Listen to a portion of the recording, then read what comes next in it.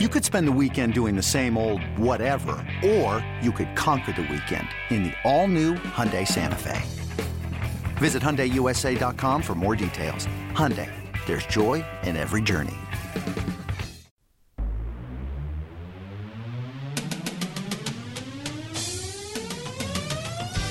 Welcome to the Seattle Mariners Baseball Podcast. Diving stop, Seager. Toss on a hop to first. In time to get Simmons. Three-run homer. Robinson Cano off the lefty specialist Fernando Abad. And the Mariners lead it 5-4. Goodbye, baseball. Straight away, center field. Cano and Cruz go back to back. And the king, when the Mariners needed him the most, 2 hits over 7 scoreless innings. Now, here's your host, Gary Hill. All right, podcast time. Thanks for being back. Seattle Mariners Baseball Podcast at Mariners Pod on Twitter. So last time we spoke was a couple of days ago. Mariners played 2 games since then, and they got the split. Only they split the last 2 games, but they split the series in Minnesota. Now I'll talk about that in a moment. So we're going to hear from Mitch Haniger. Nice conversation with Shannon Drayer. That comes up in a few minutes. And also had a chance to sit down with Mike Hampton, Mariners bullpen coach. And the bullpen has been outstanding. We'll talk about that coming up in a few minutes. But let's dive into the game against the Twins, or 2 games against the Twins. We'll start with the win, 6-4 over Minnesota, where they took the game 2 days ago. And, well, it just continued for Mike Zunino, as he is just absolutely crushing the baseball. Santana's first pitch to Zunino. Swing, and this is rifled high, deep left field. Forget about it. This is crushed, and it's off the ribbon board and left center, and it caroms back onto the field in center field. Zunino's 6th of the season is obliterated. The Mariners now lead it 5-0 on 2 home runs. And he is just absolutely on fire. He 19 RBIs, which going into this podcast was tied for the high in Major League Baseball for the month of June. He's also nearing a Mariners record for a catcher for RBIs in a month. Right now he's tied with Dave Valley, Kenji Jojima, Miguel Olivo. All had 19 RBIs in 1 month. The only one ahead of Zunino was Dan Wilson at 21 in April of 1996. So he's got a few days to go to try and nail that one down. And the way he's been hitting, good chance he will. It's just been on. It's also great to see Mitch Haniger back as well. We'll hear from him in a second. The next offer, swing and a drive deep to left field. Rosario backing up to the 1-8 track, and this one is gone. Goodbye, baseball. Mitch Haniger with a home run to straightaway left field. Here in the top of the first inning with Ben Gamel aboard, number 5 on the year for Haniger. And the Mariners with a 2-0 lead. And Ben Gamel is seemingly always aboard. He is red hot as well, but the lasting memory from this game was not him offensively, but defensively, an amazing catch. The 0-1 pitch. Mauer swinging a fly ball deep down the left field line and toward the corner. Gamble running out of room, leaps up, and does he make the catch? He disappears. It's a foul ball, and he caught the ball. We could not see him from up here, but Ben Gamble made an incredible catch. Gamble went way back into the left field corner, down the line in foul territory, slammed into the wall going down the left field line. And I love the thing I love about that highlight, and he went to the corner, so there's no way to see it from where they were sitting, but you could hear the crowd reaction at the very end when they showed the replay on the board. Oh, I mean, he slammed full force into that wall. An incredible catch, a great play, and a really nice win for the Mariners as they beat the Twins 6-4. And again, there they were, a game below 500 going to the final game of the series. This was a really good pitching matchup, but the Twins take it to the Mariners early in the ball game in what was a really bizarre series for their starting catcher. The pitch. Swinging, he clobbers this down by the foul pole in left field. If this is fair, it is big-time trouble. It is fair. It is gone. A leadoff smash by Jimenez, who entered this game with a home run. He now has 2 here today. So he hits 2 home runs in the ball game a day after actually pitching. I mean, what a bizarre series as the Twins win yesterday 6-2. They scored 5 in the first and tacked on 1 more in the third. Miranda able to give the Mariners 4 after the first inning, but 10 hits, 6 earned runs, not that sharp on 89 pitches. DeYoung came in and pitched well. 4 innings of 1-hit ball, didn't give up a run, but done early. And Mariners not able to get to the young star for the Minnesota Twins, who was looking like a future ace. He went 8, gave up just 2 runs, 1 walk, and 6 punch-outs on 108 pitches. Here's what the skipper said after the ball game.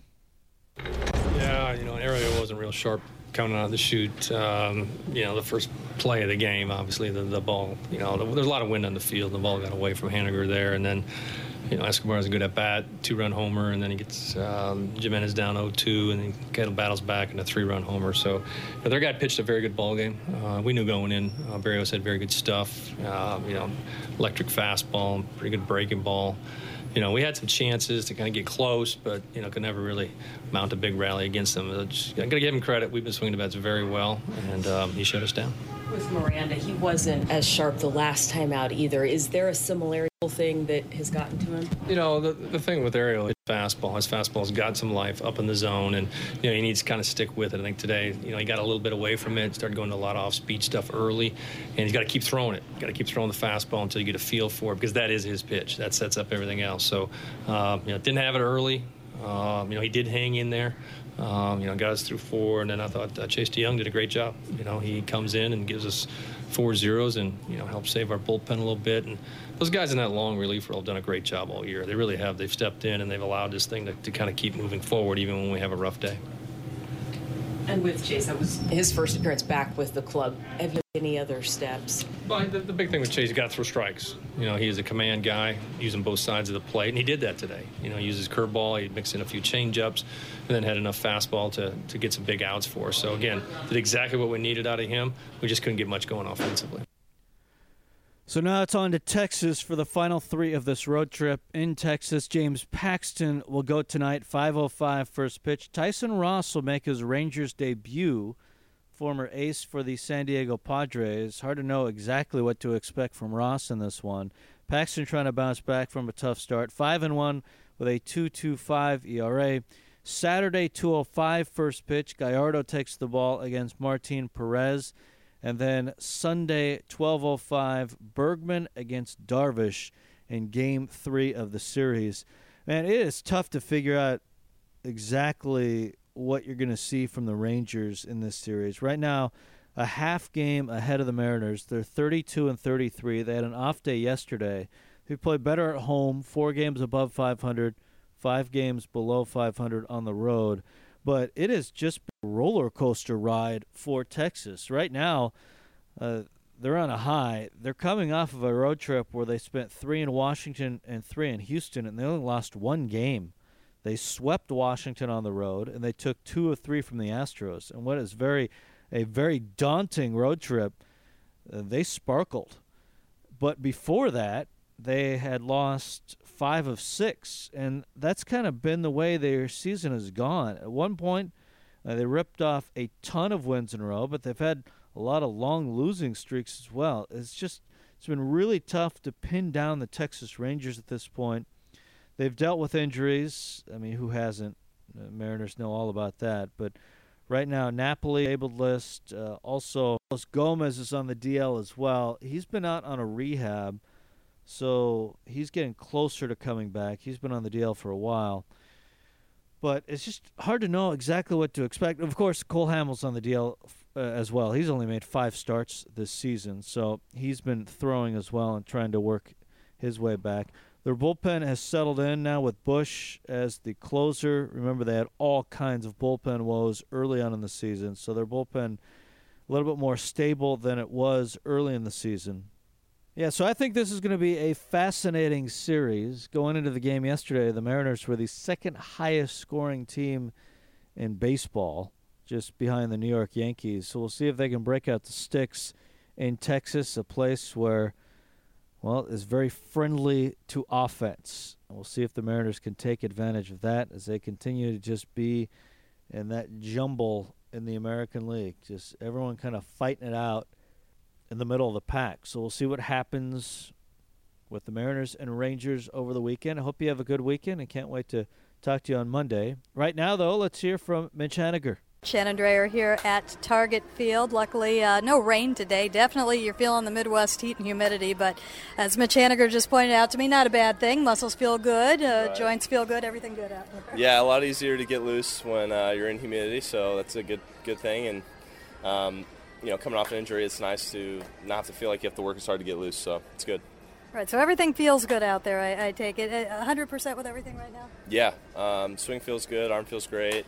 I feel like my legs were the last thing to kind of come around, when I was down in Tacoma. But everything's been feeling good, so just trying to work hard every day to keep everything where it is. A lot of fun to watch what you and Gamble did 1-2 at the top of the lineup last night. For you in particular, how do you know when you have that consistency? I mean, obviously the results are there, and you don't always look at results. You look where you're hitting it. But when you step up to the plate, some would say it looks like you're in a bit of a groove right now. What does that mean to you? Yeah, it's nice to hear. I just like to really focus on what I'm doing, not so much what the pitcher's doing. So for me, whether I'm just hunting my fastball, hunting my pitch where I want it, and not giving in on close pitches and pitcher's pitches. And I had a bat yesterday where I struck out, and I really don't think I had a good pitch to drive. And as frustrating as that can be, I'm okay with that because I was ready for my pitch, and if I were to get it, I'm looking to put a good swing on it and hit the ball hard. And if you don't, you just kind of grind and battle, and sometimes you don't get something good to hit. To miss time, obviously you build up everything for the season. You go through everything in the off season. You go through a spring training, and then all of a sudden you have to shut it down, and you can't swing for a while. Right. To get that swing back, what was the process in that? It actually, so when I was coming back off the injury after the first 3 weeks, the first couple days hitting, I felt really good, and I would go into the cage and just bunt off the machine and just go in there and take, just working on timing.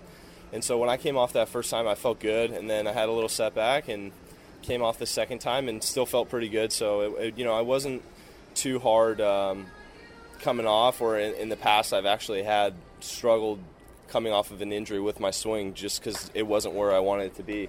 And I think just kind of over the years matured and got more comfortable with my swing to where now it's not the end of the world if I can't swing for a couple days or, a couple weeks. I think a couple years ago it would have been a lot harder for me to come back like that. You started with bunting. Why bunting?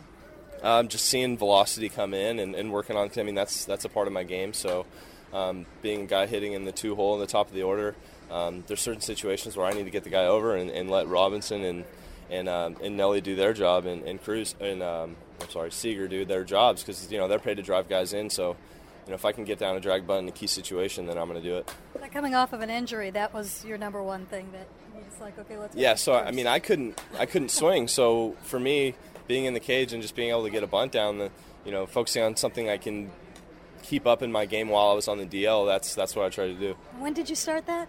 As soon as I could kind of move around well, I'd say after 5 or 6 days, I would just go in the cage and bunt. Did they tell you to do that, or did you decide? No, I don't even think they know. But I wasn't moving around too much, so I'm good. Everything worked out fine. That's what I was getting at. Yeah. Okay.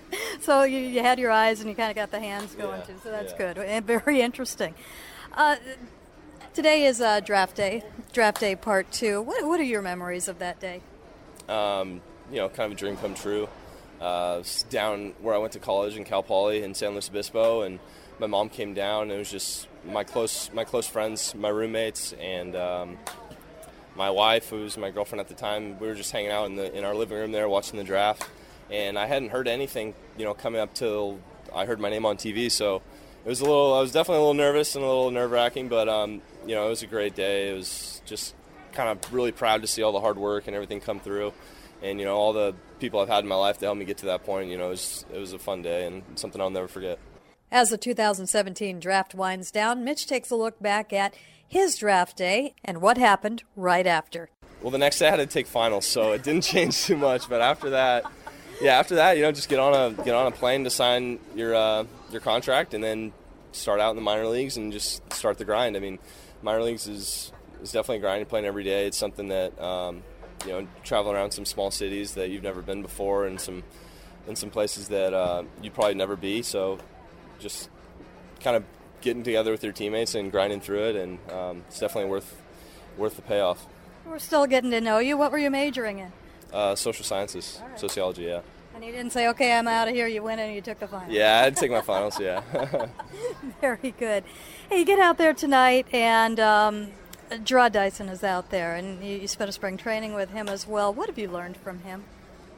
A lot of stuff on the bases, just how smart he is at looking at film on pitchers and knowing when to run, knowing when not to run, tips like that. And then in the outfield, he just shares tons of different things. I can't even name all of them that he's helped all of us with. But as far as just sharing his expertise on certain situations, what you want to be doing, where we should be playing, kind of reading guys' swings, he's helped a lot. And I think that's why us, the 3 other rookies that are out there, have been doing so well, is because guys like him are sharing all their knowledge with us. So it's been really fun to learn from him. What's something you've learned from him on the bases?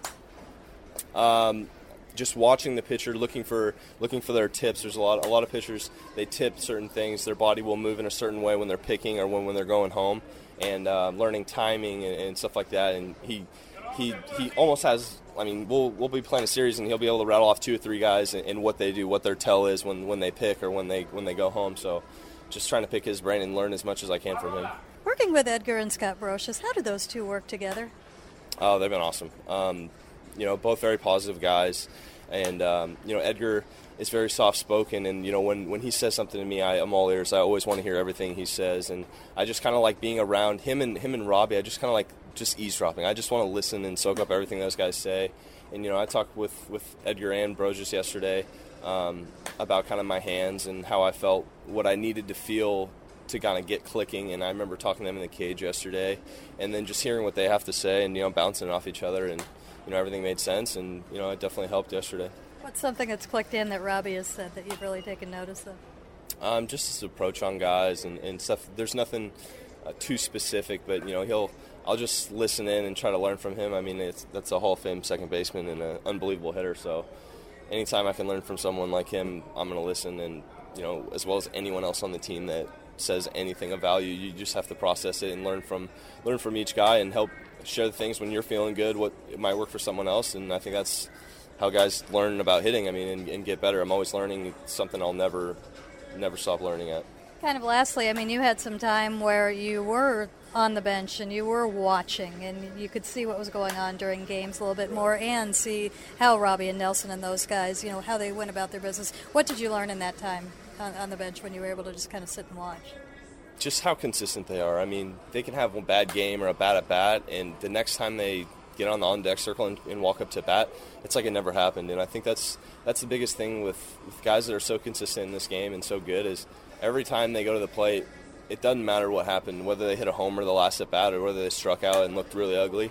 It's done with, it's over, and those 2 guys are some of the best as far as going up there and treating every at bat as just a new one, and not bringing anything in to the batter's box with you from the at bat before. That would sound so easy, but it's not. No, yeah, it's really hard to do. I mean, it's so easy to talk about, and guys talk about approach all the time, but to actually strike out and look terrible and go up your next at bat and act like it never happened, it's hard to do for 600 at bats in a row. So that's kind of the final step. I mean, you put your swing together, you put your approach together, and then you're always working on the mental side. But yeah, I mean, it's a big mix of both. I think your swing can help you with your approach, and some people kind of say the opposite. If your approach is good, you'll be fine. You'll always hit, but your swing has a lot of play in your approach, and it can allow you to do more things. And those 2 things work hand in hand. Well, it's looking great out there. Mitch, thank you. Thank you. And now Mike Hampton. We get to visit with bullpen coach Mike Hampton, and Coach, it's a good time to talk to you. The bullpen has been spectacular. Best ERA for any bullpen in the month of June, and really the last 18 games, an ERA just over 1. What has been the key to all this bullpen success recently? Well, I mean, honestly, the guys are confident. The guys want to pitch every day. I mean, they're prepared. Mel and I go through a pretty good scouting report with them and give them some things that they can do, with their stuff in mind. And then, with Scotty and Mel, putting them in the right spots to be successful. So it's fun down there. We got a lot of guys that can sink it. We got guys that can cut it. We got velo. I mean, we got a good mix down there. Well, on Friday night, we saw a lot of velo. Edwin Diaz was sensational again, just nasty. What have you seen from him his last few outings? It's just a simple mechanical thing that he had to get ironed out.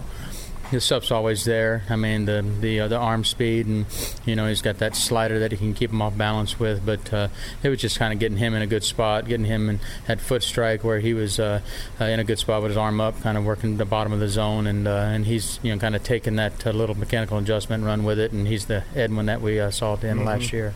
How important is it for a bullpen, just in terms of roles, to have Edwin kind of grab the ninth inning once again? It's the most important thing, to have a lockdown ninth inning guy. I think Vincent's kind of worked his way in the eighth with Zepp, with the matchup with the lefties, and then we got Zick, we got Cishek, we got Altavia. I mean, we just got a lot of weapons down there. Like I say, they all do it a little bit differently, so you can give a lineup a different look each and every night, and it's kind of attributed to some of our success. Talk a little bit more about Nick Vincent. He is having a spectacular year. We saw it on Friday again, just knifing through the middle of a very tough Blue Jays order. What makes him so good? I just think his self-confidence. He knows he's not going to run the ball up there 95, 96 mile an hour, but he knows he's got a cutter that's one of the better ones in the game, something that he can go to get off the barrel. And his confidence, like I said earlier, is, when he goes in there, he knows what he needs to do. He knows how to pitch. He knows how to pitch up. Of all our guys down there, probably he knows how to use his stuff the most consistently, probably the best of all of them, and it shows in his numbers. So give fans an insight of what it's like in the bullpen during a course of the game. Well, I'll be honest with you, we try to keep it light early. We watch the game and go along with the game. And, we'll kind of start looking at pitch count, start looking at parts in the order where they might be best utilized. And we just go from there. But honestly, early, we're just having a good time. Something that happened that night, the night before at the game, or something they read on social media or whatever, we just kind of keep it light. But like I said, once we get closer to their turn to pitch and their times that they can go in the game, they start locking it in. What kind of things do you do to get ready for a ball game? No, the same as I do for through the scouting reports and stuff like that. I prepare, with my scouting reports, and then as well as Mel. We got a lot of information. The analytical department sends us a lot of information, stuff that we go through. We look at first pitch swing percentage. We look at batting averages against each pitch and stuff like that. So we're prepared. I can give them little tidbits here and there. I give the guys that I feel that can utilize it the best, the most information. The guys that, like I said, are blessed with those amazing fastballs, I let them kind of just work to the big part of the plate and trust their stuff. So we go over a little bit of that stuff, but like I said, it's just having fun. Guys are confident, they want to pitch, and that's the biggest part of being successful down there.